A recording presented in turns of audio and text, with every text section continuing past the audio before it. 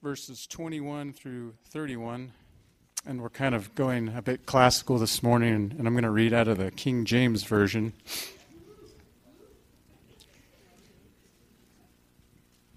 So I can't tell you what page it's on if you want to follow along.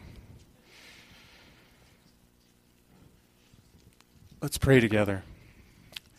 Father of grace, you are the beginning and the end, and we look to you now to open our ears and our minds to receive from you what you have for us from your word. And we lift up Pastor Adam, that he would bring that to us this morning, and that we would all be nourished and blessed and ready for the rest of the day and this coming week to serve you and love you. Thank you for loving us. In Jesus' name, amen. So Isaiah 40, starting in verse 21. Have ye not known? Have ye not heard? Hath it not been told you from the beginning? Have ye not understood from the foundations of the earth? It is he that sitteth upon the circle of the earth, and the inhabitants thereof are as grasshoppers, that stretcheth out the heavens as a curtain, and spreadeth them out as a tent to dwell in, that bringeth the princes to nothing. He maketh the judges of the earth as vanity. Yea, they shall not be planted. Yea, they shall not be sown. Yea, their stock shall not take root in the earth. And he shall also blow upon them, and they shall wither, and the whirlwind shall take them away as stubble. To whom then will we liken me? Or shall I be equal, saith the Holy One?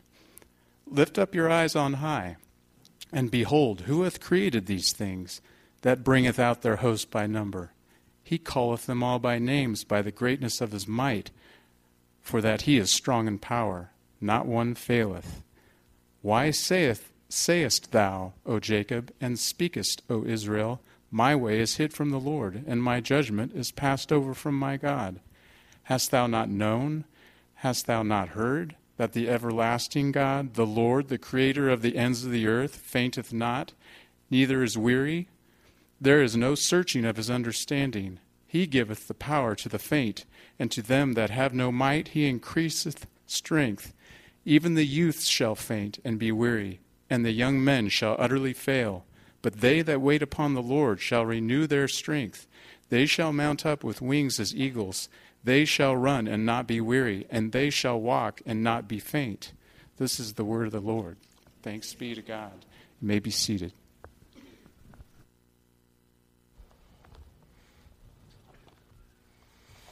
We're continuing our series through Exodus this morning. If you'd like to join me, I'd like to draw your attention to Exodus chapter 3.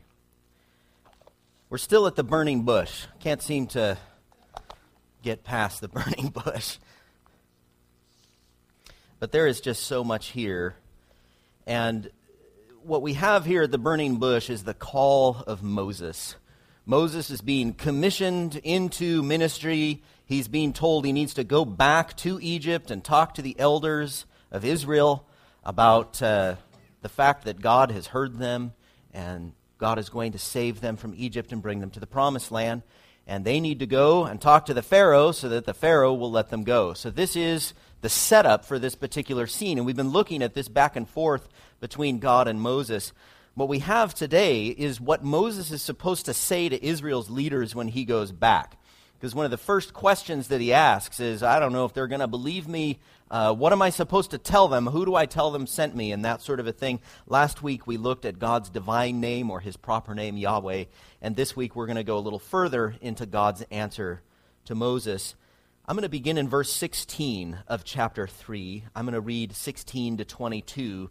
This is what God tells Moses is going to happen. Go and gather the elders of Israel together and say to them, the Lord, and you see that's in all caps in most of your Bibles, and so we know that that's the divine name that God just introduced himself with. Yahweh, the God of your fathers, the God of Abraham, of Isaac, and of Jacob, has appeared to me, saying, I have observed you, and what has been done to you in Egypt, and I promise that I will bring you up out of the affliction of Egypt, to the land of the Canaanites, the Hittites, the Amorites, the Perizzites, the Hivitites, and the Jebusites, a land flowing with milk and honey. And they will listen to your voice. Remember that God said that there, verse 18. And they will listen to your voice. And you and the elders of Israel shall go to the king of Egypt and say to him, Yahweh, the God of the Hebrews, has met with us. And now, please let us go a 3 days' journey into the wilderness, that we may sacrifice to Yahweh our God. But I know that the king of Egypt will not let you go unless compelled by a mighty hand. So I will stretch out my hand and strike Egypt with all the wonders that I will do in it. After that he will let you go, and I will give this people favor in the sight of the Egyptians. And when you go, you shall not go empty, but each woman shall ask of her neighbor, and any woman who lives in her house, for silver and gold, jewelry, and for clothing. You shall put them on your sons and on your daughters. So shall you plunder the Egyptians. All right, now, as I've said before, people are tempted to read this section of Scripture fairly quickly because what they're looking for is some kind of allegorical application of the plot. But I think what's happening here is God revealing himself to Moses, and ultimately he wants Moses to repeat these same things back to the elders of Israel. So he's revealing himself. This is the self-revelation of God. So this is kind of like a theology class that Moses is taking there, standing in front of the burning bush with his shoes off and hiding his face. This is a theology class. This is a Bible doctrine class as God is revealing himself.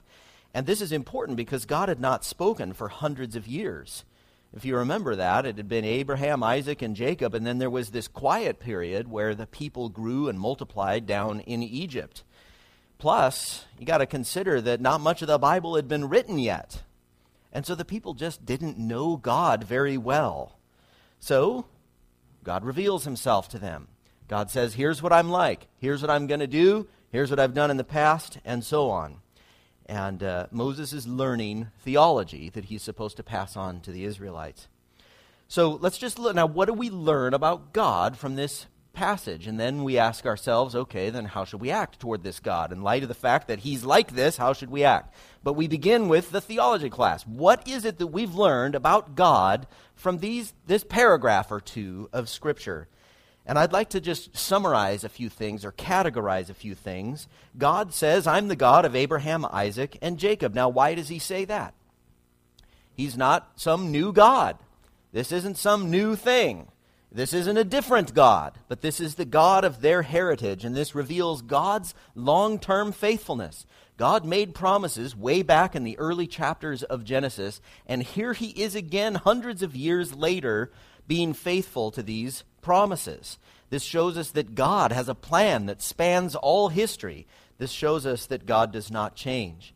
What he says is, I have observed, and I think that's a wonderful little phrase, because sometimes we think about God. If we exaggerate God's majesty, we may forget that God actually pays attention to a little life like mine, to some little disastrous, insignificant life like mine. And yet here, God is telling these Israelites, I have observed what's going on in your life. And this shows us God's steadfast love, that wonderful word that the translators of the NIV had to come up with back in the 1970s because they couldn't figure out a good word for the Hebrew there, and they invented that steadfast love idea. I have observed. This shows us God's compassion. This shows us God's immanence, not just his transcendence. When we talk about his transcendence, we're talking about him being so great and so awesome and so different from us. But when we talk about his immanence, we talk about his closeness. And so here he says, I have observed. The great creator of all the universe is actually paying attention to individual people at that point. God also says, I promise that I will bring you up. And I like that. I promise. You know, sometimes my kids ask me, Dad, promise. You know, I'll say, we're going to go to have yogurt for, frozen yogurt or stuff. Well, do you promise? Or that kind of a thing. So here's God, the great Father, and he's talking to his kids, and he says, I promise. I know this is going to be hard for you to believe because you've all been born in slavery and it's all that you know. You've heard maybe about the promised land, little stories that your mom told you when you were a kid, but it's been hundreds of years and nobody's even met Joseph and all of that. But I promise that I'm going to bring you up and out. And so this is showing us that God is a promise maker and God is a promise fulfiller. And he has ultimate power. He keeps saying, I will do it. This is something that I will do. He doesn't say, Moses, this is going to be a tough one. I'm not sure how it's going to work, but I think you ought to go try to do this or that. No. What he says is, I'm doing this, and you're going to come along for the ride. I want you to kind of be the mouthpiece here, but here's what I'm going to do. I promise that I will bring you up. This reveals God as having ultimate power over his creation. He is sovereign. He can make a guarantee about the future. None of us can do that, right? But God can make a guarantee about what's going to be happening here in the next few months, in the next year. He guarantees what's going to happen. And this also shows us that God is victorious over his enemies, and we see that all the way through Scripture as well. God is victorious over his enemies. Egypt was the great enemy of God that had enslaved God's people, and Pharaoh eventually says no and no and no to the God of the universe. But God is victorious over the greatest, most powerful leader on the globe.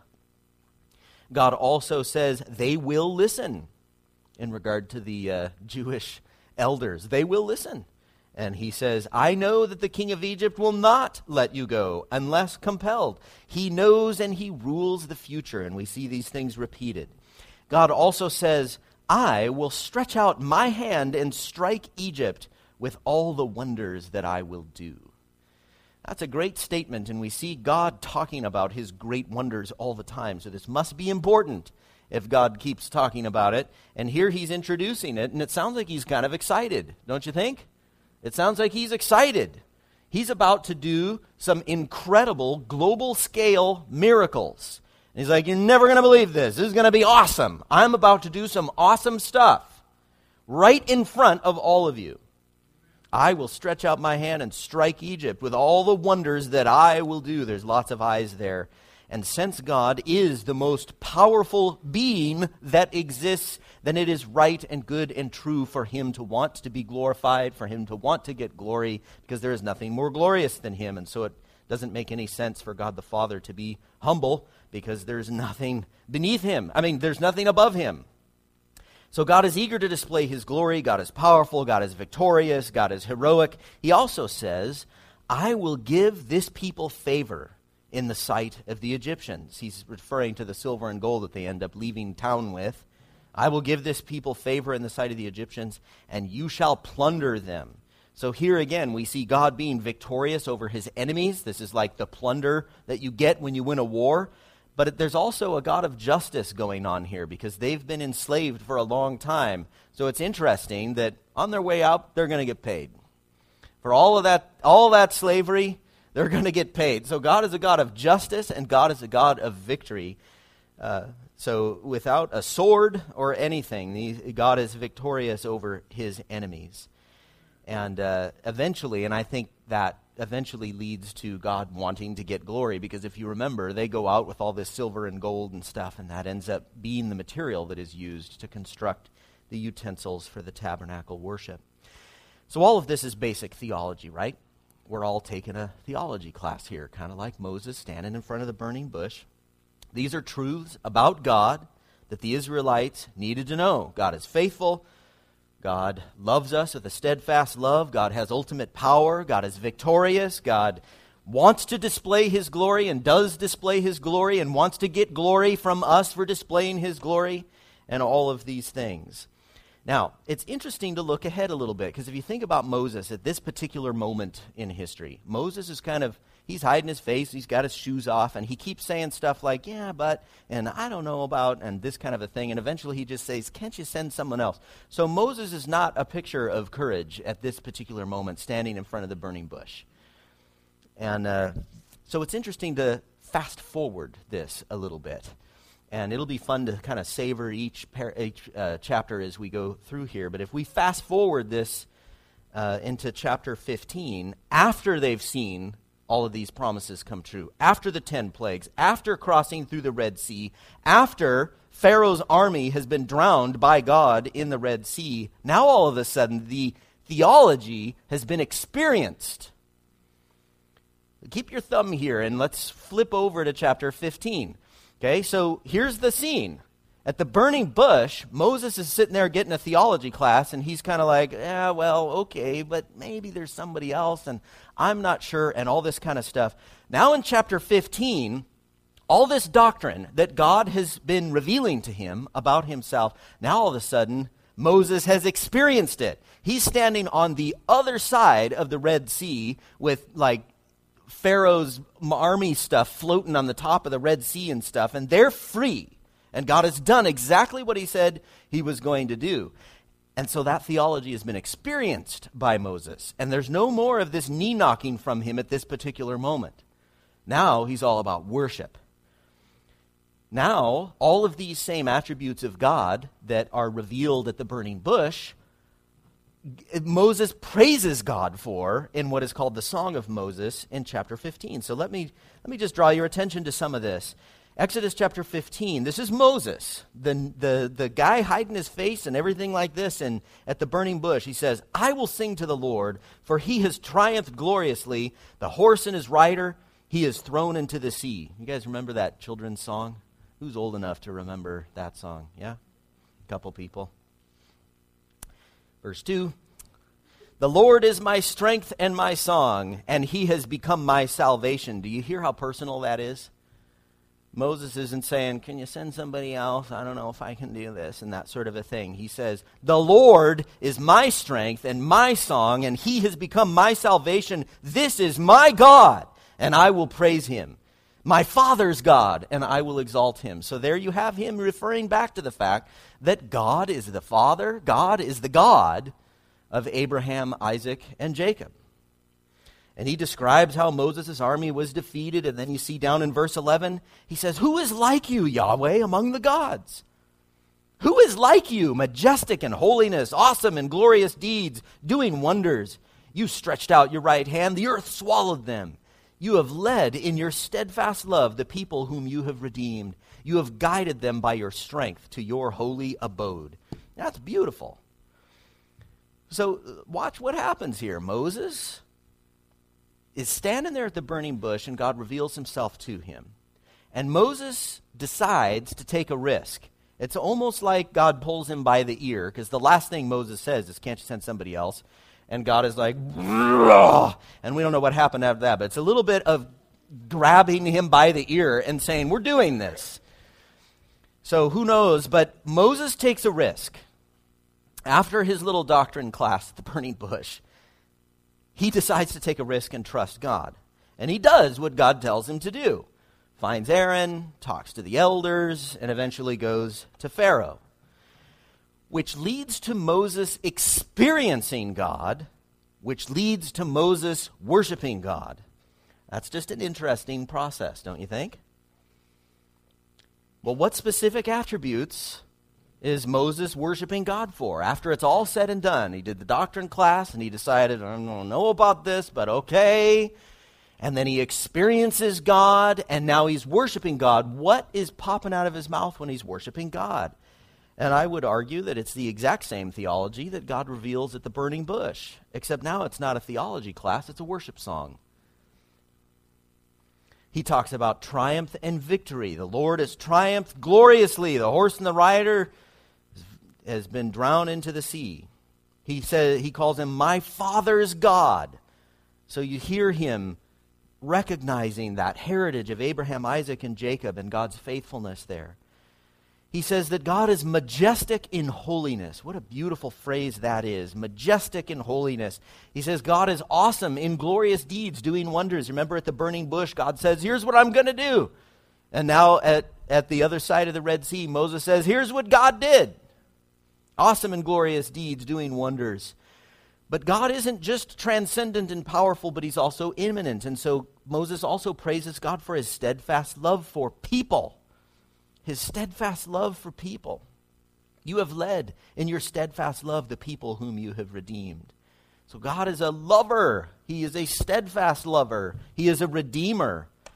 And then finally, you have guided them by your strength to your holy abode. Moses was worried. I'm not a very good speaker. I don't know if I can do this, and so on. And he has learned that he was fairly irrelevant to that whole thing because God is the one who did it. God guided them guided them by your strength. So Moses has experienced exactly what God said he would do. I will do this. I will do this. I will do this. I will do this. Get up, get up, get up, get up. Come on, I'm going to do this. Come along for the ride. And you put all of this theology together, and what we have is glory. God is glorious. God is revealing himself as a glorious God to these people who don't know him very well, and they're not totally sure if we should trust him. And God is revealing himself to them, and this is our God too, the same God. The same God of the burning bush, the same God that split the Red Sea. All right, so little theology here this morning. You think, oh, I'm not an academic or something. Hey, this is amazing stuff. These are truths about God. These are truths about God. And so what I want to do for the rest of our time is I want to talk about 4 implications of this theology. 4 implications of this theology. Okay? 4 implications of God being glorious. Or another way that you could ask this is, if it's true that God is what he describes himself to be in chapter 3 of Exodus, if God is really like this, what kind of a difference does that make in your Sunday afternoon? 4 implications. Number 1, he is still victorious over his enemies. He is still victorious over his enemies. Back in the Exodus, God is defeating this great slaveholder Egypt. But you know, in the New Testament, God does much the same thing in sending Jesus Christ to defeat death and Satan. He frees us from the rule of sin, that dominating old man that makes us sin. He frees us from that, provides a way of escape, gives us the Holy Spirit so that we can walk righteously. And we do that imperfectly. We all still sin, but we are not trapped by it. Sin is not the boss of me anymore because the cross of Jesus Christ broke the dominion of sin in my life. And not just removed the dominion of sin, but also the penalty of sin. So we are no longer enslaved to the consequence of sin, which is eternal conscious punishment in hell. But when we repent for our sins, God is faithful and just to forgive us, cleanse us from all unrighteousness. He's our Father, and we get to live forever in his presence. And so there is a freedom, there is a liberation that happens when Jesus Christ, the Redeemer, comes and sets us free. And he defeats Satan so that we can, as Paul said, stand against the schemes of the devil. And Jesus promises to return to defeat sin and Satan once for all, giving us glorified new bodies that don't have that old sin nature anymore, and also making all things new. He is still victorious over his enemies. He was victorious, he is still victorious, and he will be victorious over his enemies. Now, we might be tempted not to believe in God's victory. We might think that our enemies are especially strong, or this particular scenario is so unjust, and injustice is so dominating in this particular culture that there's no escape from it. Or we might think that that particular temptation I have is so strong, or this alternate life that I'm thinking about that isn't along God's ways, but it seems better. So there might be all kinds of reasons that we might be tempted to not believe in God's power and victory over his enemies. Except listen to this from 1 Corinthians. Just listen to this. Paul says, "Behold, I tell you a mystery. We shall not all sleep, but we shall be changed in a moment, in the twinkling of an eye, at the last trumpet. For the trumpet will sound, and the dead will be raised imperishable, and we shall be changed. For this imperishable body must put on the imperishable, and this mortal body must put on immortality. When the perishable puts on the imperishable, and the mortal puts on immortality, then shall come to pass the saying that is written, death is swallowed up in victory." And then so Paul says, "O death, where is your victory? O death, where's your sting? The sting of death is sin, and the power of sin is the law, but thanks be to God who gives us the victory through our Lord Jesus Christ." So we're talking about implications of God being glorious. What is the implication of God being gloriously victorious over his enemies? And Paul answers that for us at the end of the passage that I was just reading. "Therefore, my beloved brothers, Be steadfast, immovable, always abounding in the work of the Lord, knowing that in the Lord your labor is not in vain. So God was victorious in Moses' day. God is victorious now over the dominion of sin and Satan, and he will be victorious forever. Therefore, my beloved brothers, be steadfast. I know that temptation seems like a wonderful alternate life and you're not sure if God's ways are better. I know that enemy or that trauma seems so massive that there's no way to stand up when it's over. But my beloved brothers, be steadfast, immovable, always abounding in the work of the Lord, knowing that in the Lord your labor is not in vain. 4 implications of God's glory. Number 2, he is still awesome in glorious deeds, doing wonders. Still. We think, well, I haven't seen the Red Sea split, so that must have been easy for them to believe in God, because he was there in the pillar of a cloud and all of that kind of stuff. So let me just argue here that God is still awesome, even though you haven't seen a sea split in half. God is still awesome in glorious deeds, doing wonders. One of the big, awesome things that God has done is creation. And we can all look around and see what he has done in his awesome and glorious deeds, doing wonders in creation. And we read about what God has done in history at the burning bush, or even saving Moses from certain death. We see the 10 plagues, we see Passover, we see the Red Sea crossing, and lots and lots more. He created and he sustains and he rules all things. So Moses, in his song in chapter 15, Moses says, "In the greatness of your majesty, you overthrow your adversaries. You send out your fury, it consumes them like stubble. At the blast of your nostrils, the waters piled up. The floods stood up in a heap. The deeps congealed in the heart of the sea. The enemy said, I will pursue, I will overtake, I will divide the spoil. My desire shall have its fill of them. I will draw my sword, my hand shall destroy them. You blew with your wind, the sea covered them. They sank like lead in the mighty waters." God does awesome things.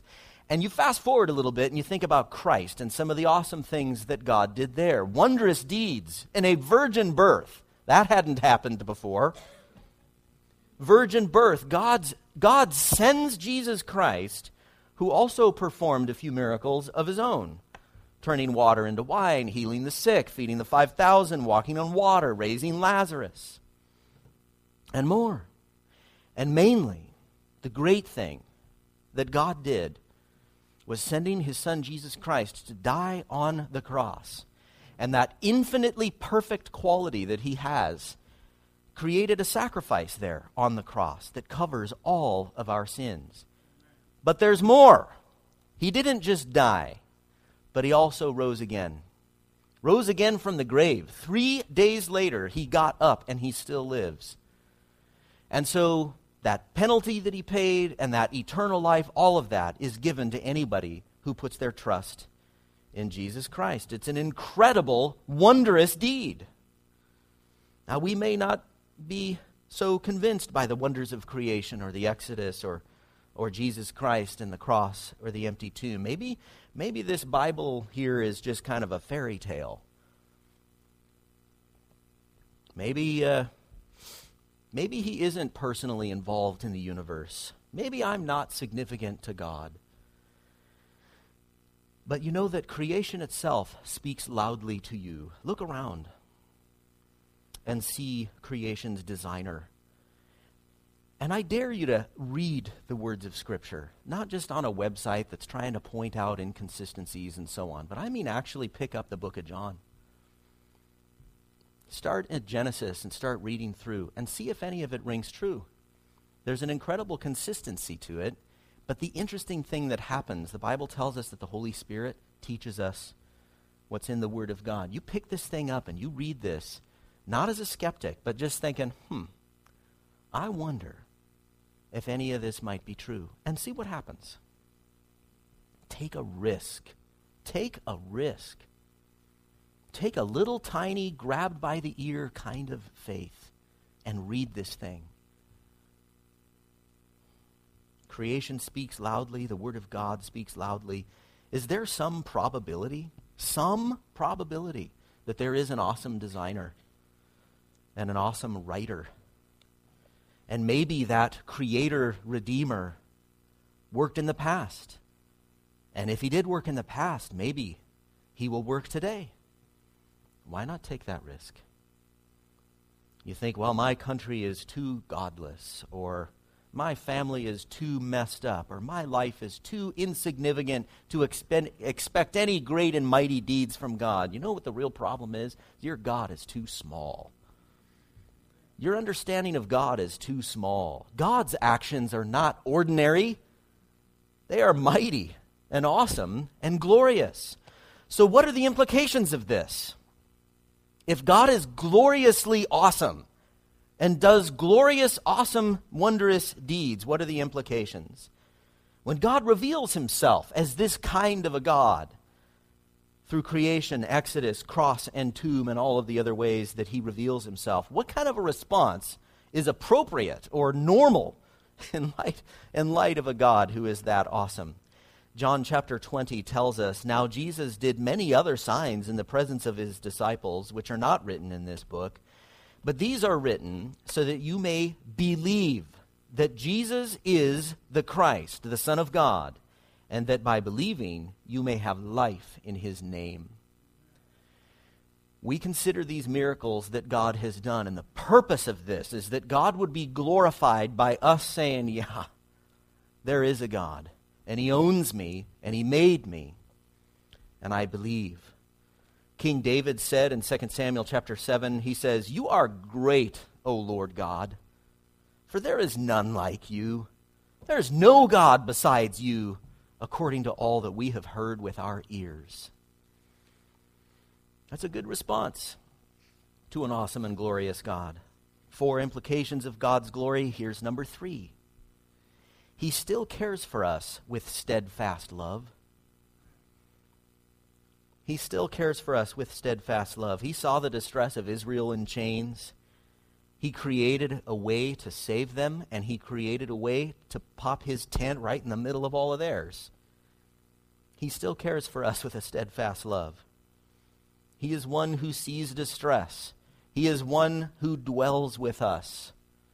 So, here in the New Testament, he sends Jesus Christ, Emmanuel, God with us, and he tabernacled among us. He lived right among a bunch of disciples, died on the cross, rose again from the grave, then sent the Holy Spirit, and the point of all of this is reconciliation.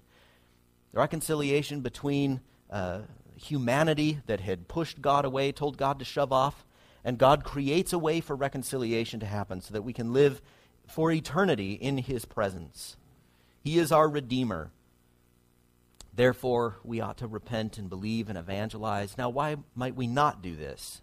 Are there any reasons not to have faith in God's steadfast love? If you look around at your life, you think about your biography, you think about other stuff happening right now, maybe disappointments and failures or embarrassments or traumas. Lots of reasons not to believe that God loves you, right? Psalm 13:5. "I have trusted in your steadfast love. My heart shall rejoice in your salvation. I will sing to the Lord because he has dealt bountifully with me." Read the earlier parts of that psalm. This was not some cakewalk biography. Psalm 21:7. "For the king trusts in the Lord, and through the steadfast love of the Most High, he shall not be moved."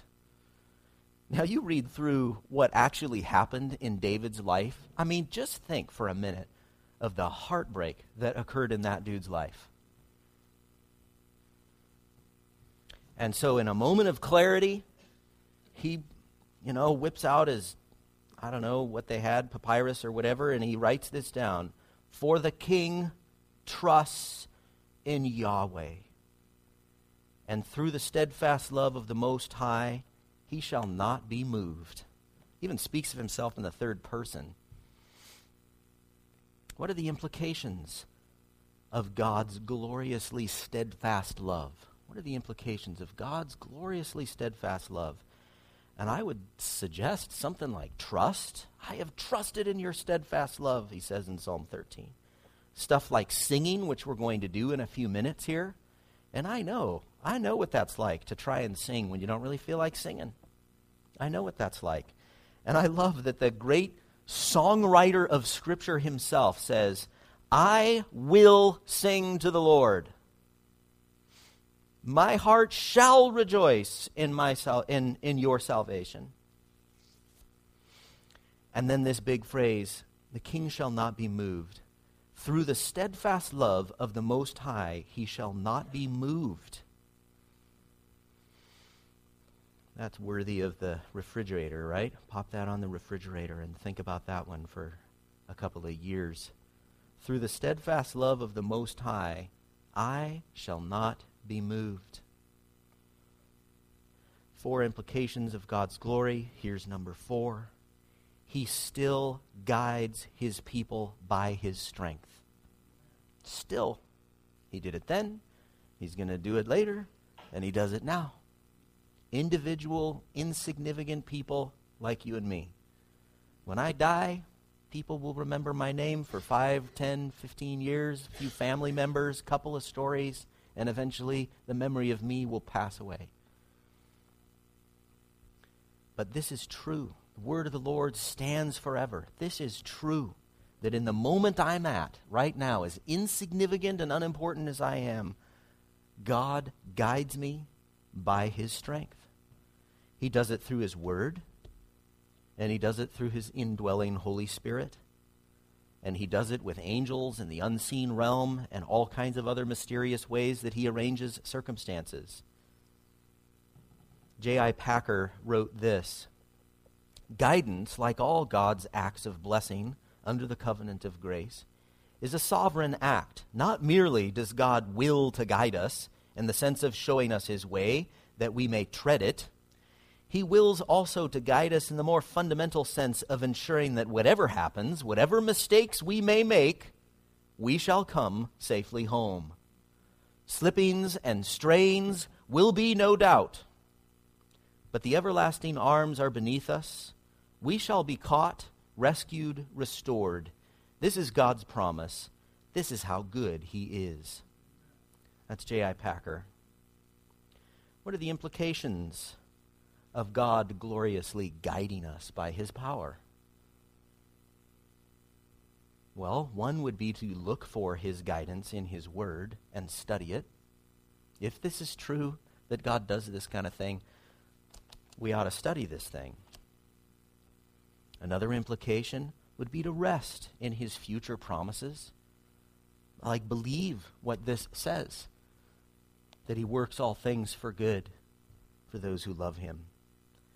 And it also makes sense to submit to the things that we learn in his word. Yes, imperfectly, but it is reasonable. It is a rational, reasonable thing to study this and obey what is here, because God's ways are better than our alternate lives that seem so wonderful.